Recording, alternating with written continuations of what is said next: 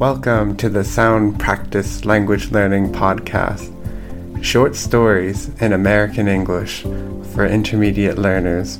I'm your host, Matthew Armstrong, and I'm a language learner, a lover of languages, teacher trainer, and an English teacher. Welcome to the show. Chapter 4. The cloak didn't look very special. Delore touched it. It grew smaller, and he put it into his pocket and kept it there until he had a chance to look at it.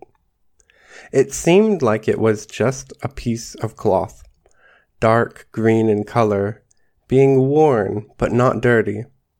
Prince Delore looked at it closely, spread it out on the floor, then arranged it on his shoulders. It felt comfortable, but was the only old and dirty thing the prince had ever seen in his life. "And what use will it be to me?" said the prince sadly. "And what in the world will I do with it?" He folded it carefully and put it away in a safe corner of his toy box. After a time, he nearly forgot the cloak and his godmother. Sometimes, though, he remembered her sweet, pleasant face, but his godmother never came. In time, the prince forgot about her, until something happened which made him remember her and want her as he had never wanted anything before. Prince Delore fell ill, and he didn't feel very well for many days. It wasn't really a problem with his body. It was difficult to study or find anything interesting to do. He was very, very bored. I wonder what my godmother meant when she looked at my legs. Why can't I walk like my nurse? It would be very nice to move about quickly or fly like a bird. How nice it must be to be a bird. If legs are no good, why can't I have wings?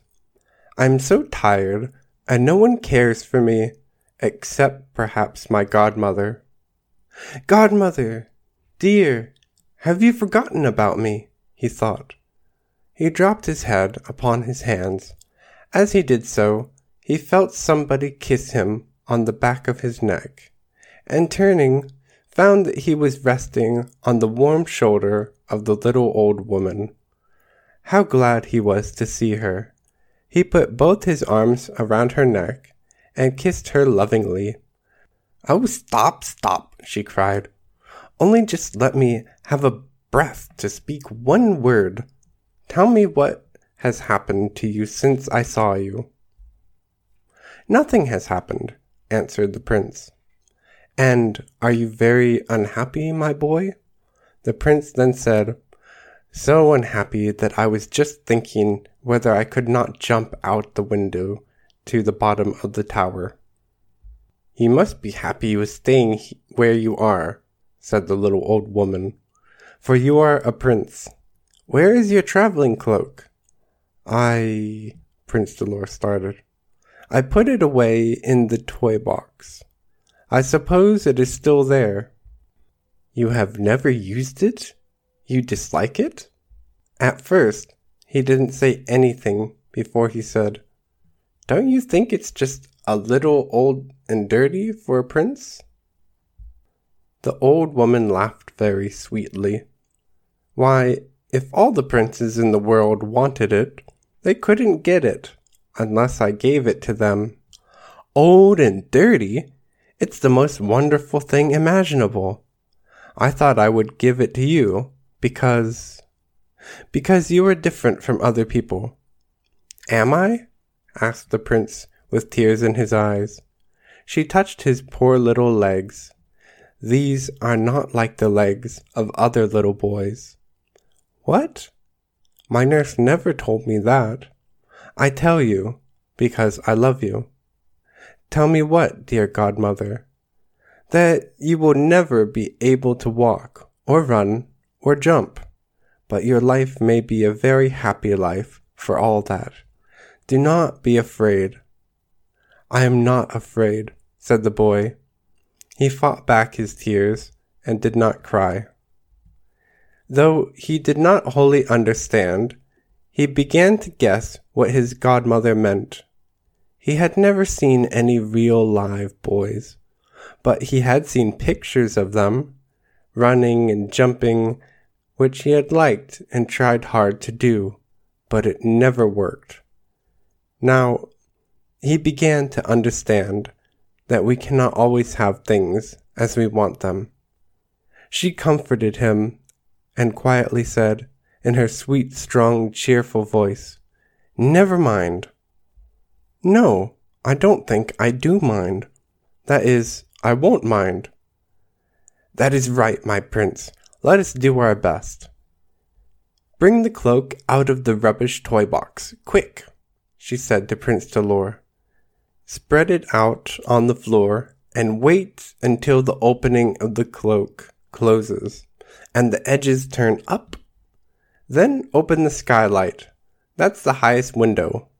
Open the skylight and say, 'Abracadabra, dum dum dum,' and see what will happen." The prince started laughing.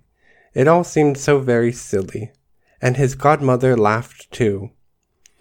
"Believe me or not, it doesn't matter," she said. "Here is the cloak. When you want to go traveling on it, say, 'Abracadabra, dum dum dum.' When you want to come back again, say, 'Abracadabra, tum tum tea.' That's all. Goodbye." Suddenly his godmother was gone. Then the nurse came in the room. She said, "Your face is so red. You seem to have grown better." "I have," replied the prince.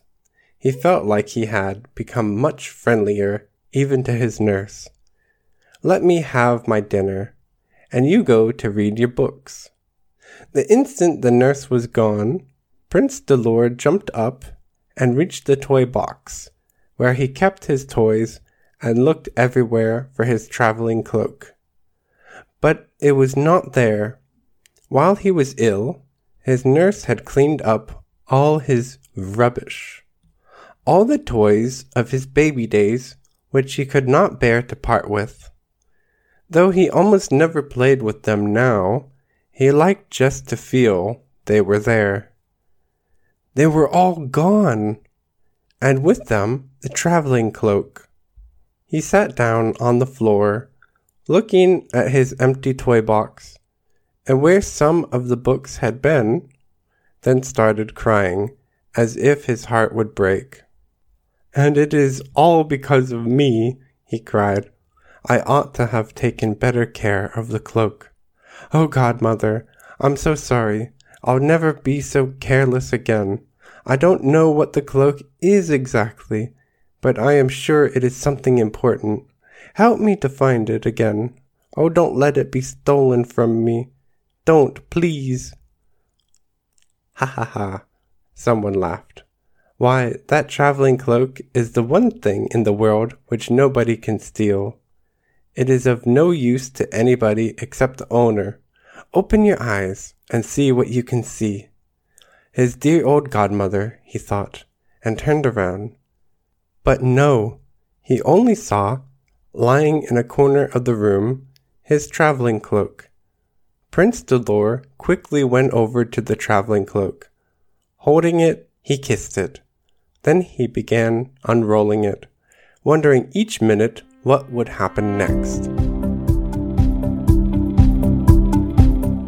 Thank you for listening to this episode from Sound Practice Language Learning. You can also find transcripts of these audios and podcasts at www.soundpracticelanguagelearning.com.